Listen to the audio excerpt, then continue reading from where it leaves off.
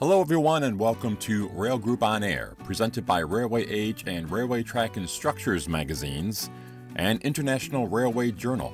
I'm your host, Bill Wilson, and I am the editor-in-chief of RTNS Magazine, and welcome to another podcast. This is Rail Group On Air.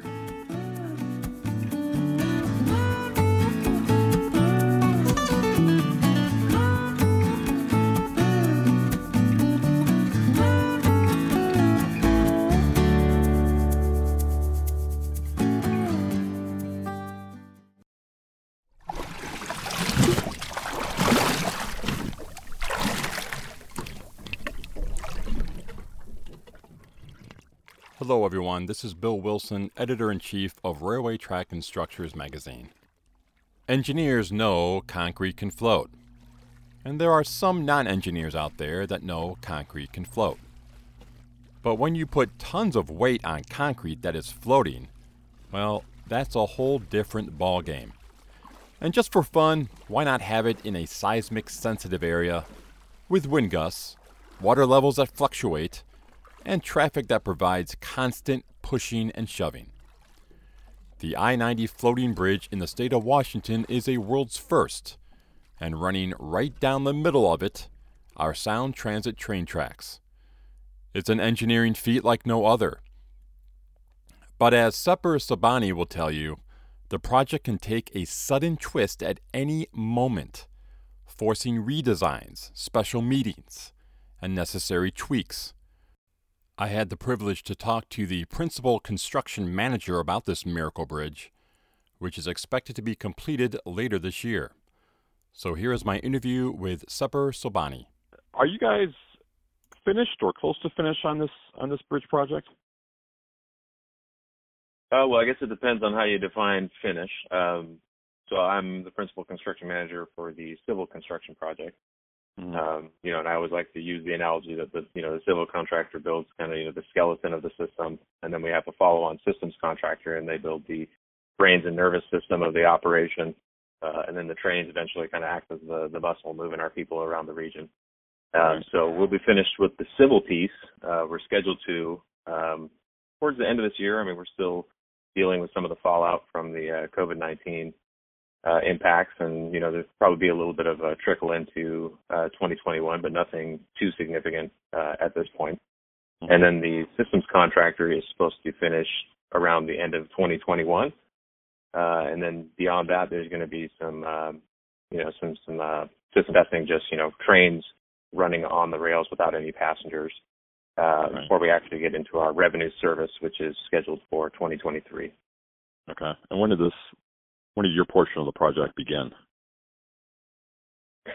We got access to the center roadway, as we call it, in June of 2017, because there was a preceding contract before us that had to essentially move the HOV lanes from the center roadway to the outer roadways.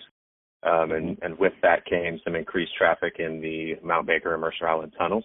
So that required a retrofit of the fire life safety systems in those tunnels. So that was a pretty large project in and of itself to allow us to just get access to our work area in the center roadway. Okay, so I know there was a vehicular bridge, floating bridge that was constructed. So you're going in between that? Is that what you're doing? So there's two floating bridges. There's actually three floating bridges across Lake Washington, but the 520 is further north. On I-90, there's two separate floating bridges. There's the Homer M. Hadley, which serves the westbound of what used to be the center roadway, which was a reversible roadway that changed directions based on the peak flows of traffic. And then there's the Lacey View Morrow Bridge, and that handles the eastbound traffic. And so what we're doing is we're building train tracks to run on the center roadway portion, which is part of the Homer M. Hadley Bridge. It's essentially what was the two southern lanes on the Homer M. Hadley Bridge. Okay. So what has been some of the more challenges of this project, do you think? Oh, man. There's so many. It's just, you could just imagine, right? I mean, we're trying to put a train on a floating bridge, right? And it's something that's never been done before. And when you start to think about any type of construction on a moving structure, that just adds a level of complication that you're not typically used to in a, civil construction environment. You're usually dealing with, fixed structures and, just the process of surveying on something that's moving is difficult in and of itself. So there's a lot of challenges, and, sometimes you go into some meetings and you feel like your head is spinning when you get out. But it takes a lot of different subject matter experts coming together and working together to overcome these challenges as we take it. I could probably just kind of walk you through, just a timeline that'd be great. of what we've done, since we got access, and that kind of will explain some of the challenges we've had to overcome as we've gone through it. Do you want to focus mostly on construction? Yes. Yep. That's fine. Okay. All right. So like I said, we got access in June of 2017. And that really, unfortunately, that was the earliest we could get it. But that was a challenge in and of itself because on the floating bridge, just got to backtrack a little bit. You got to know the history of this area. In the state of Washington, we've had 2 floating bridges that have sunk, at the Hood Canal and then on the I-90 corridor. So there's a high level of sensitivity and concern anytime you're working on a floating bridge. And there's some strict guidelines that were derived out of the Blue Ribbon Panel report that the governor issued after the floating bridge sank in I-90. But one of those constraints, which is a big one, is that heavy construction is only allowed in the months between April and September. Mm-hmm. So coming in the first season in June, you've essentially lost half your season, right? And trying to make meaningful work in that first season when you only have a few months was pretty difficult.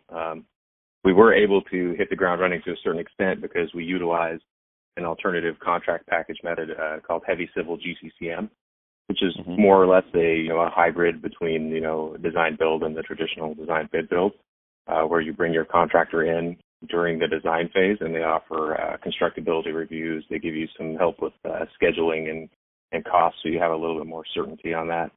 And something unique we did on this job was that we built in a mock-up of the track attachments that we were going to build on the floating bridge, because like a lot of the things we do on the floating bridge, it's just never been done before, and you don't want to be, trying things out for the first time on the floating bridge itself. So doing a mock-up and then using that information to build into our, contract specifications and working with, the third-party owner of the structure, WashDOT, Sound Transit.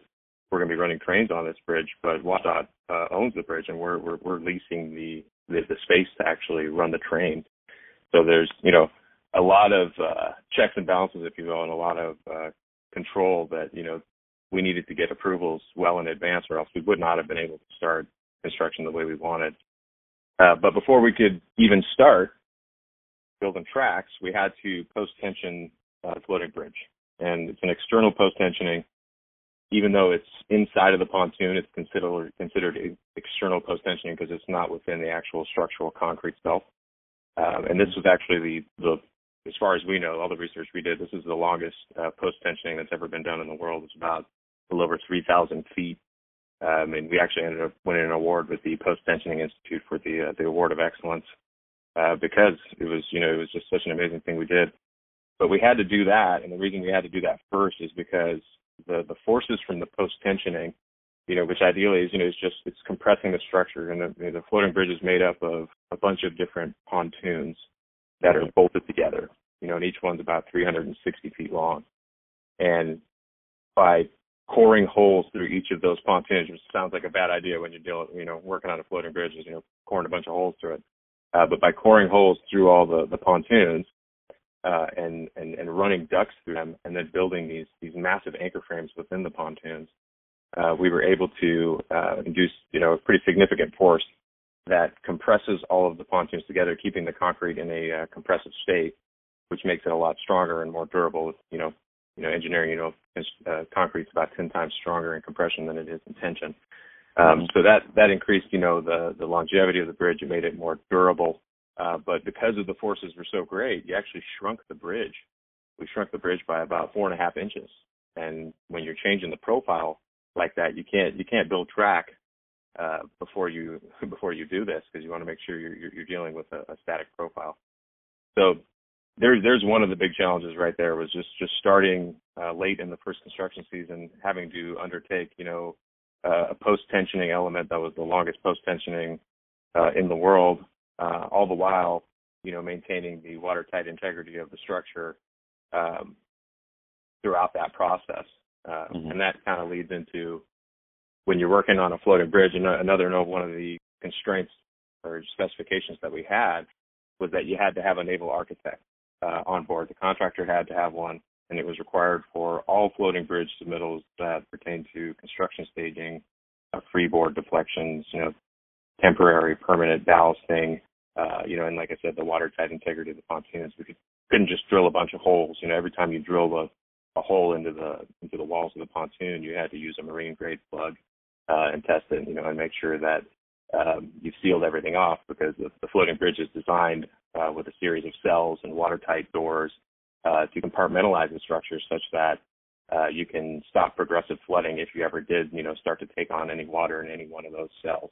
So the bridge actually ended up being shortened. So how did you deal with filling up that portion that was no longer there, so to speak?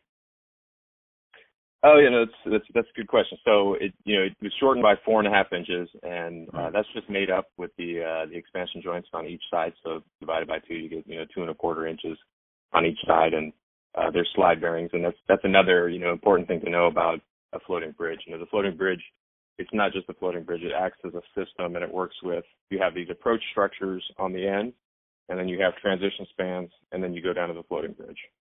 And it's much like you see when you go to a lake and you see the ramp that goes from land, and then the ramp takes you down to, say, like a floating dock, right? Okay. The ramp is allowed to, move on a hinge up and down, and then it usually has some rollers or a slide bearing so that it can move on the floating dock as the dock moves in and out. And the floating bridge is very similar. The approach structures are those, fixed elements, more or less the land. The transition span is that, that hinge that allows it to go up and down and then slide with the floating bridge. And then the floating bridge itself moves in all kinds of different directions. We had to deal with roll, pitch, and yaw. If you're familiar with those terms, it's essentially just, the up and down, left and right, and then the twist of the structure. And, that leads into another one of the really unique elements of this job, is that you're building rail over these expansion joints, which have to accommodate all these different movements. And that's you don't see that ever in rail construction, because you're typically dealing with a fixed structure on land, and you're dealing with, expansion joints that handle longitudinal movements. So to build rail, something that isn't able to handle all those movements, you can't have your rail, accommodating that much side to side, up and down, and even twist. It's going to stress the rail out too much. So a really unique design element that the team came up with was these track bridges, and we call them track bridges because they bridge over these expansion joints. And the track bridges themselves, there's YouTube videos which make it a lot easier to visualize what I'm talking about.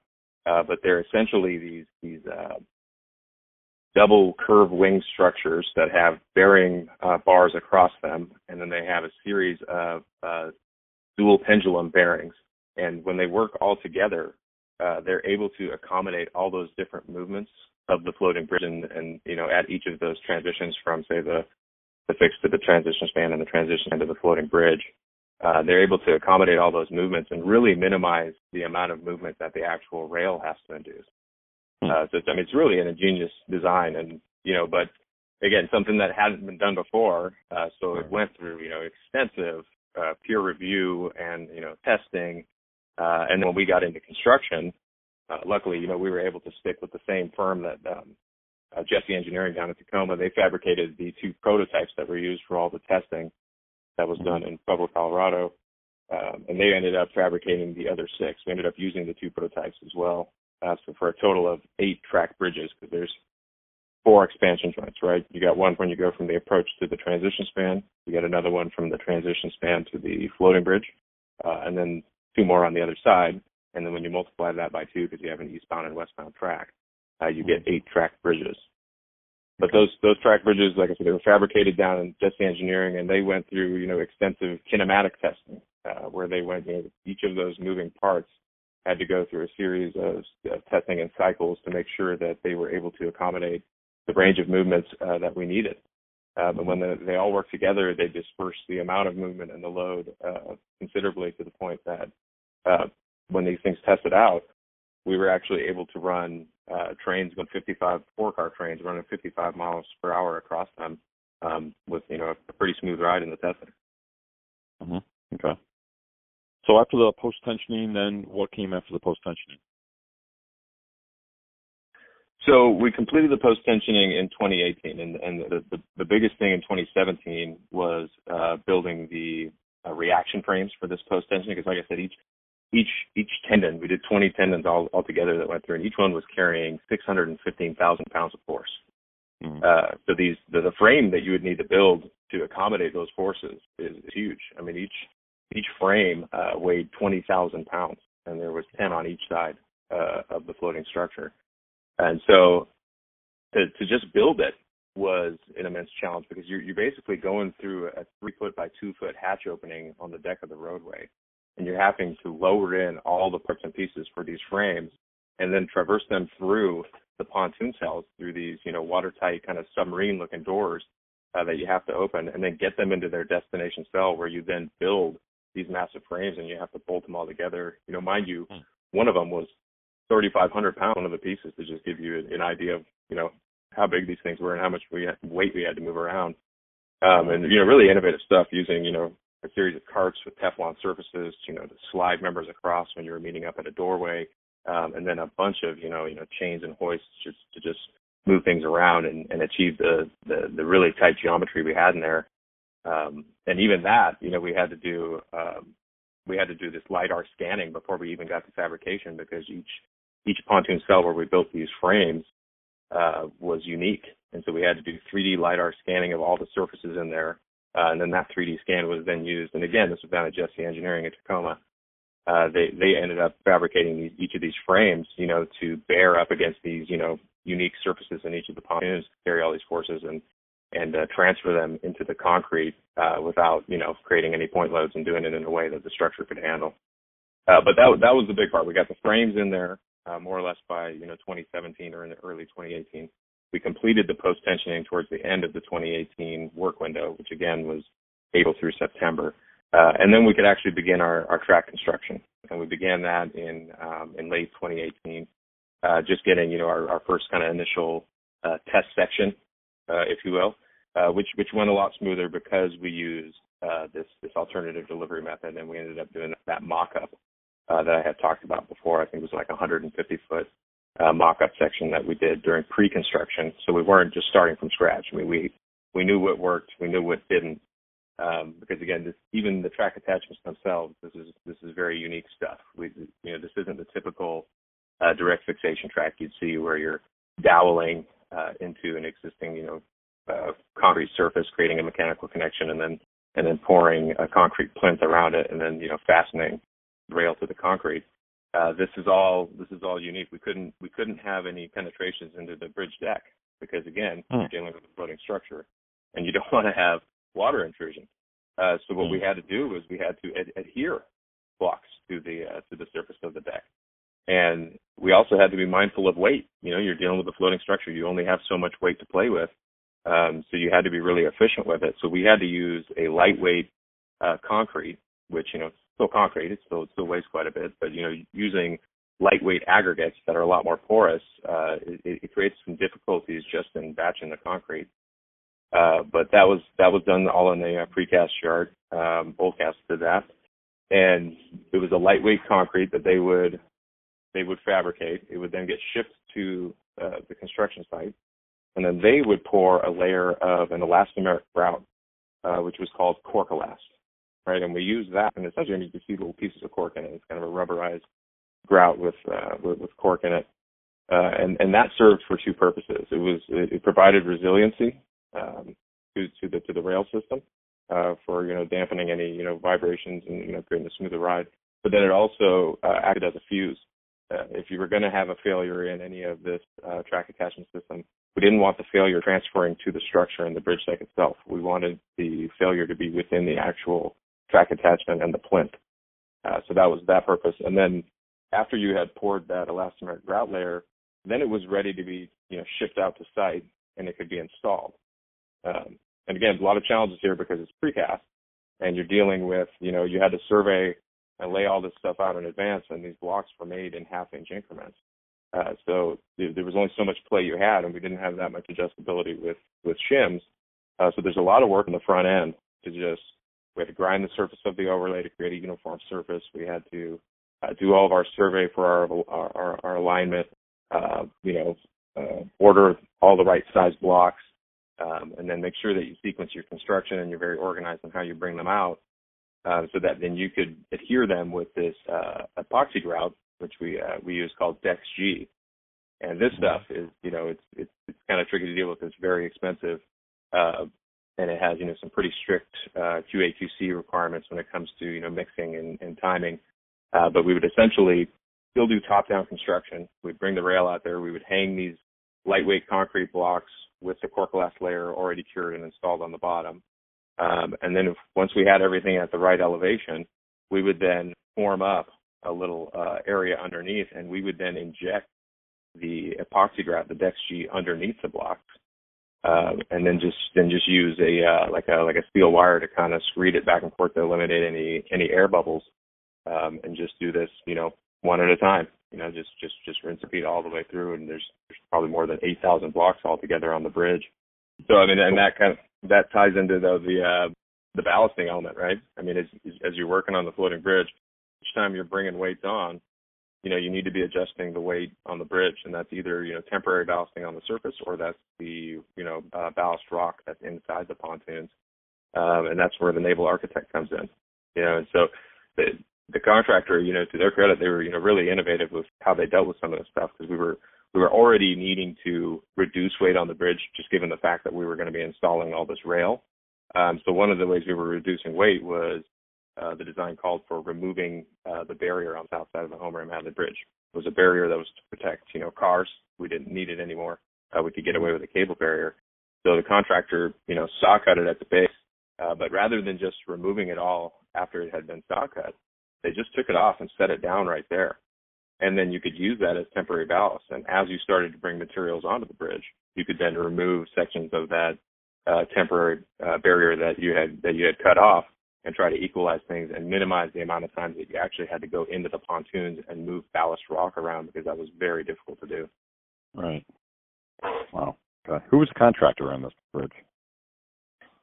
So it's a joint venture. Kiewit Hoffman is the joint venture on the E-130 contract, but Kiewit is self-performing the track portion. So they did pretty much everything on the floating bridge.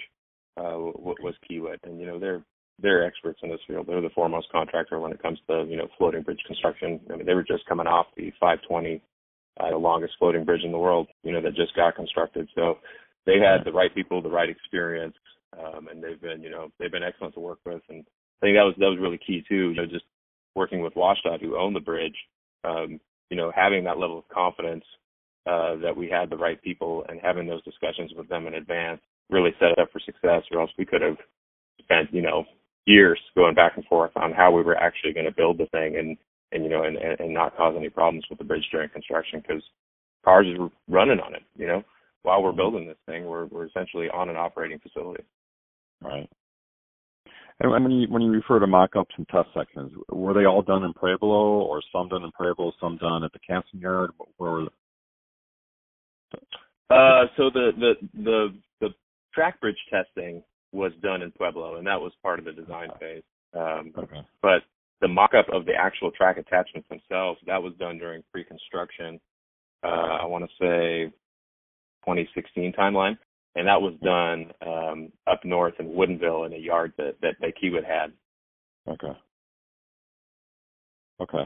So are you now just in that process of what you described as far as installing the track, or is there another step that comes after that before you get to so that's where we're at. We've installed all the eastbound track.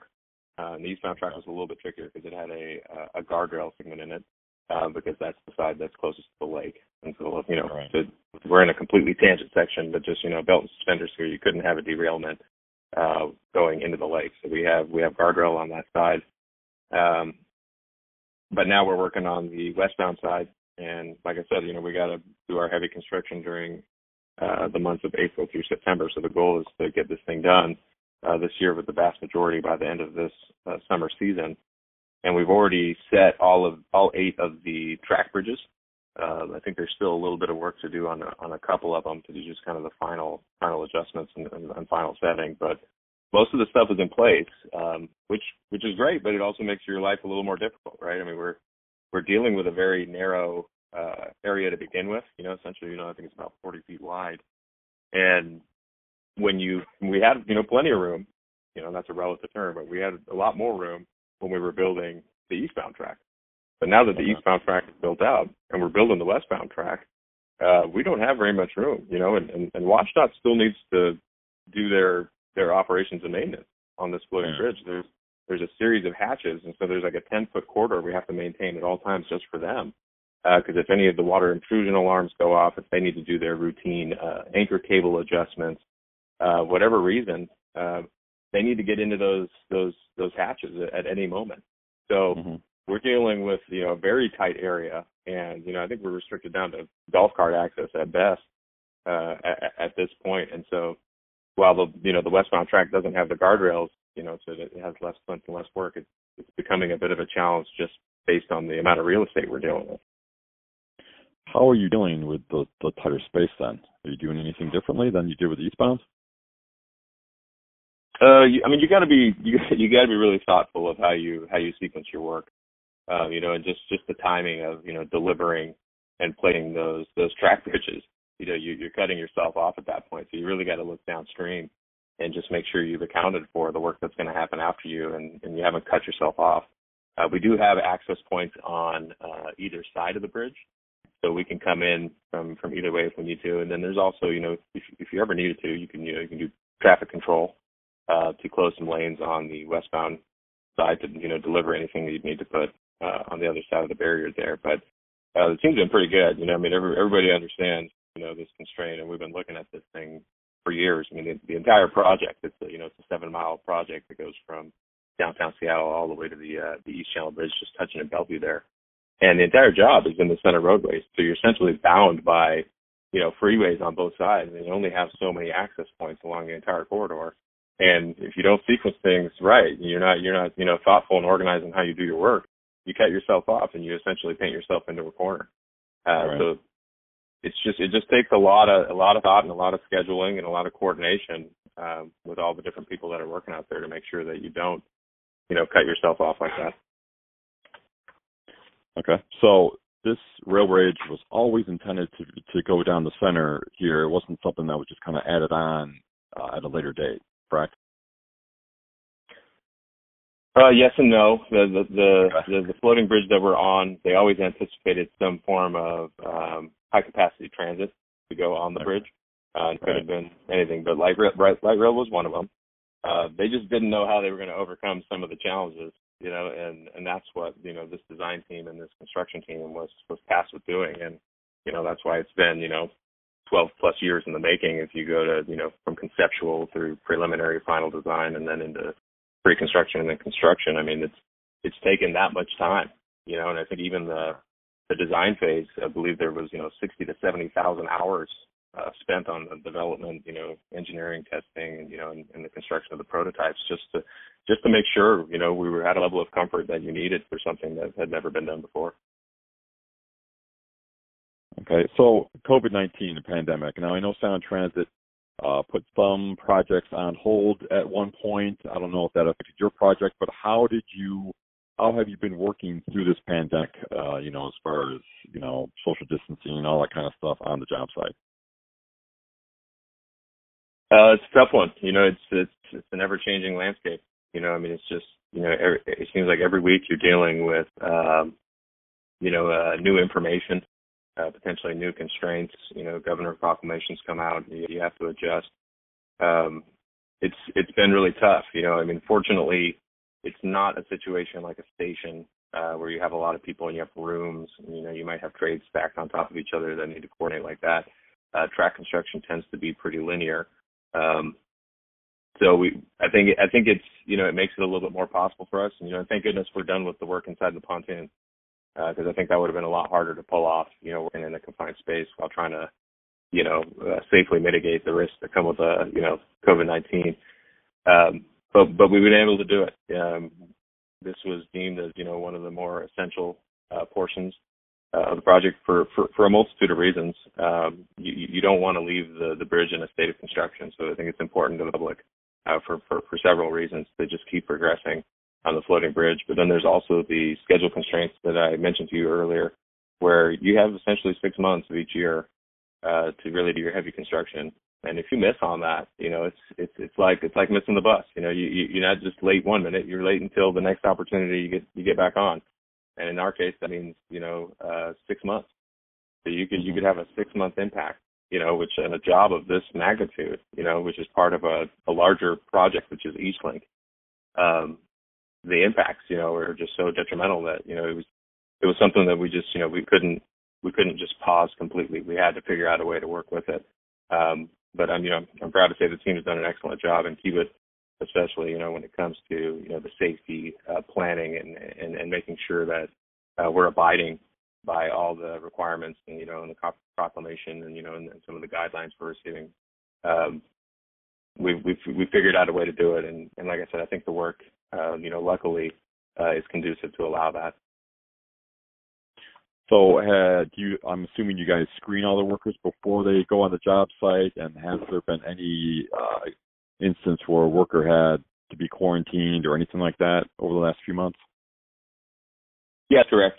We do temperature screenings for everybody that comes in, and I believe even with the new phasing, that's not even necessarily required anymore, but we still do it because we feel like it's effective. We have had some instances of people testing positive. And when that happens, you have to quarantine the entire crew. Right. And then they go on, quarantine, and then they need to produce at least 2 negative tests before they can come back to work. We have logs that document contact tracing, not just for contractor crews, but also our consultants, our third-party partners like WashDOT, our Sound Transit employees. So it's something you got to act quickly on. When you find out that somebody's been identified positive, I'd have to initiate all the protocols from quarantine to contact tracing, and then if through contact tracing you identify more people, then it just follows on until you've covered all your bases and people have provided the right documentation so they can come back to work and not risk infecting anybody. So that's kind of keep you on edge, knowing that, like you said, you only have until September, and you could have to quarantine a crew for a couple of weeks. I mean, do you have like another crew to come in then that was not working with the infected worker, or how has that worked? Or do you don't just shut down for 2 weeks, correct? No, it's a good question. And yeah, luckily, we're building 7 miles of track, not just the track on the floating bridge. So there are other crews we can draw on if that situation presents itself. Fortunately, one of the floating bridge crews hasn't been affected yet. There's been other track crews that have. But if we need to, we can bring in workers from other segments on the job. We have a very detailed construction work plan that's been vetted by a lot of different parties, and it's more of a manual. And once it's very repetitive. We said you got 8,000 of these blocks, and so our QA/QC staff they know what to look for. We know how to build these things, and we got to make sure that we have the right management folks. And so we have a level of redundancy.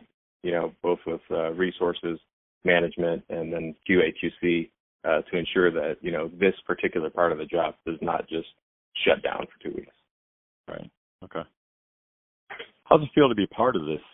It's, you're making history here, basically. How does it feel to be part of this type of a project? Oh, it's cool. The thought just popped in my head. It's almost like parenting. It's equally challenging and rewarding at the same time, where it's just, it can be very stressful. It's a lot of pressure. Everybody on the team, top-notch folks. Everybody really wants to succeed. But there's some challenges and some problems that you face that, like I said, you can leave a meeting, your head will be spinning. Wow, there's just so many different things to consider here.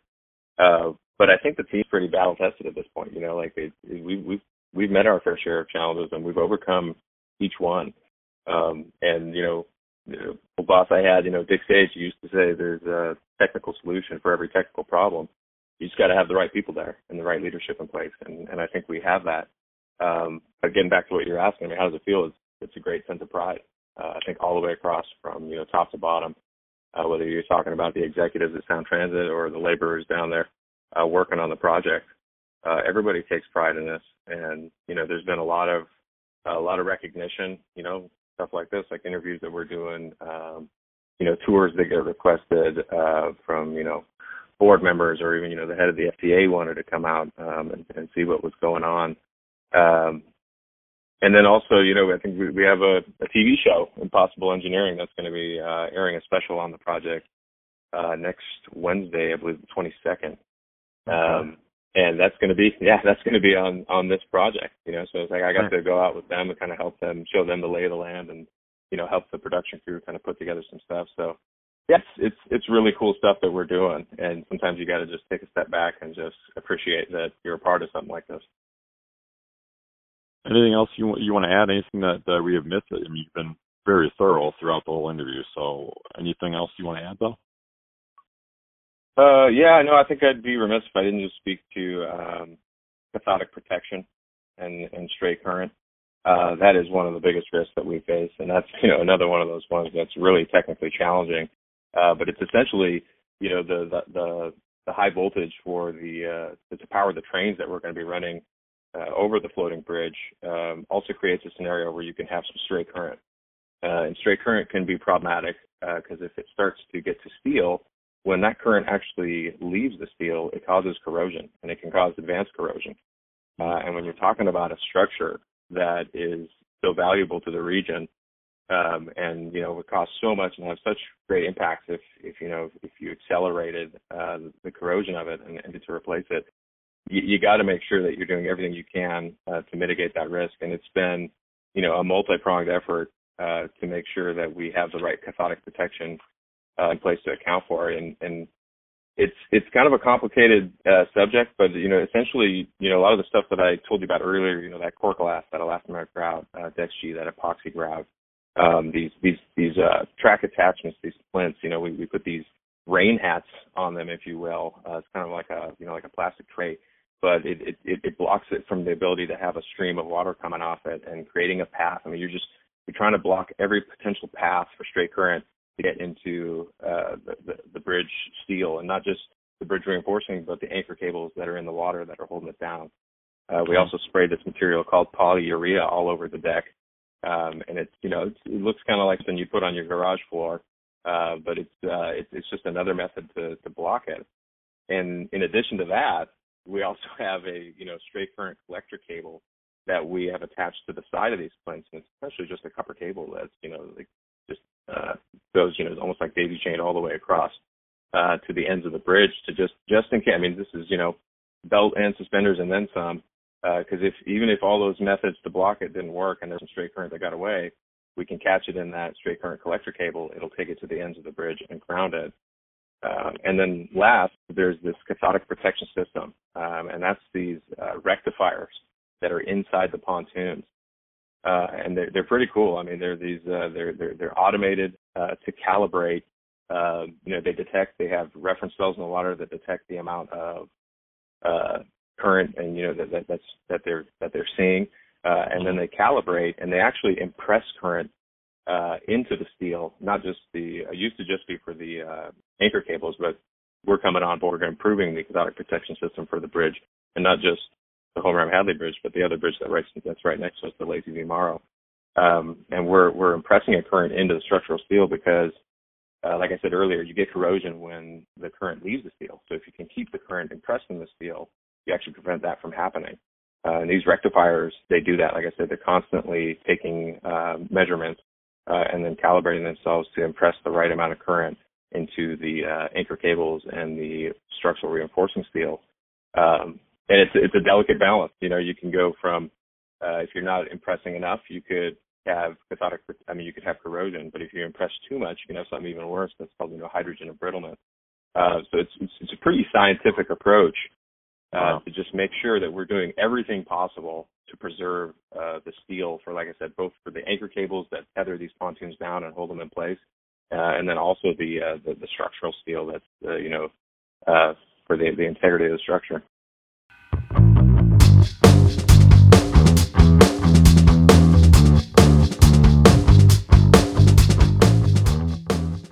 success on top of all the engineering challenges, all the design challenges, all the construction challenges, all the challenges with Mother Nature, you're also doing this in the middle of a pandemic. Simply amazing.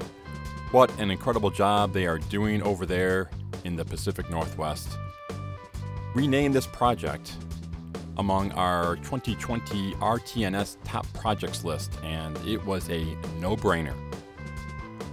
I would like to thank Sepper Sobhani for joining us. Expect another podcast very soon for RTNS Magazine and Rail Group On Air.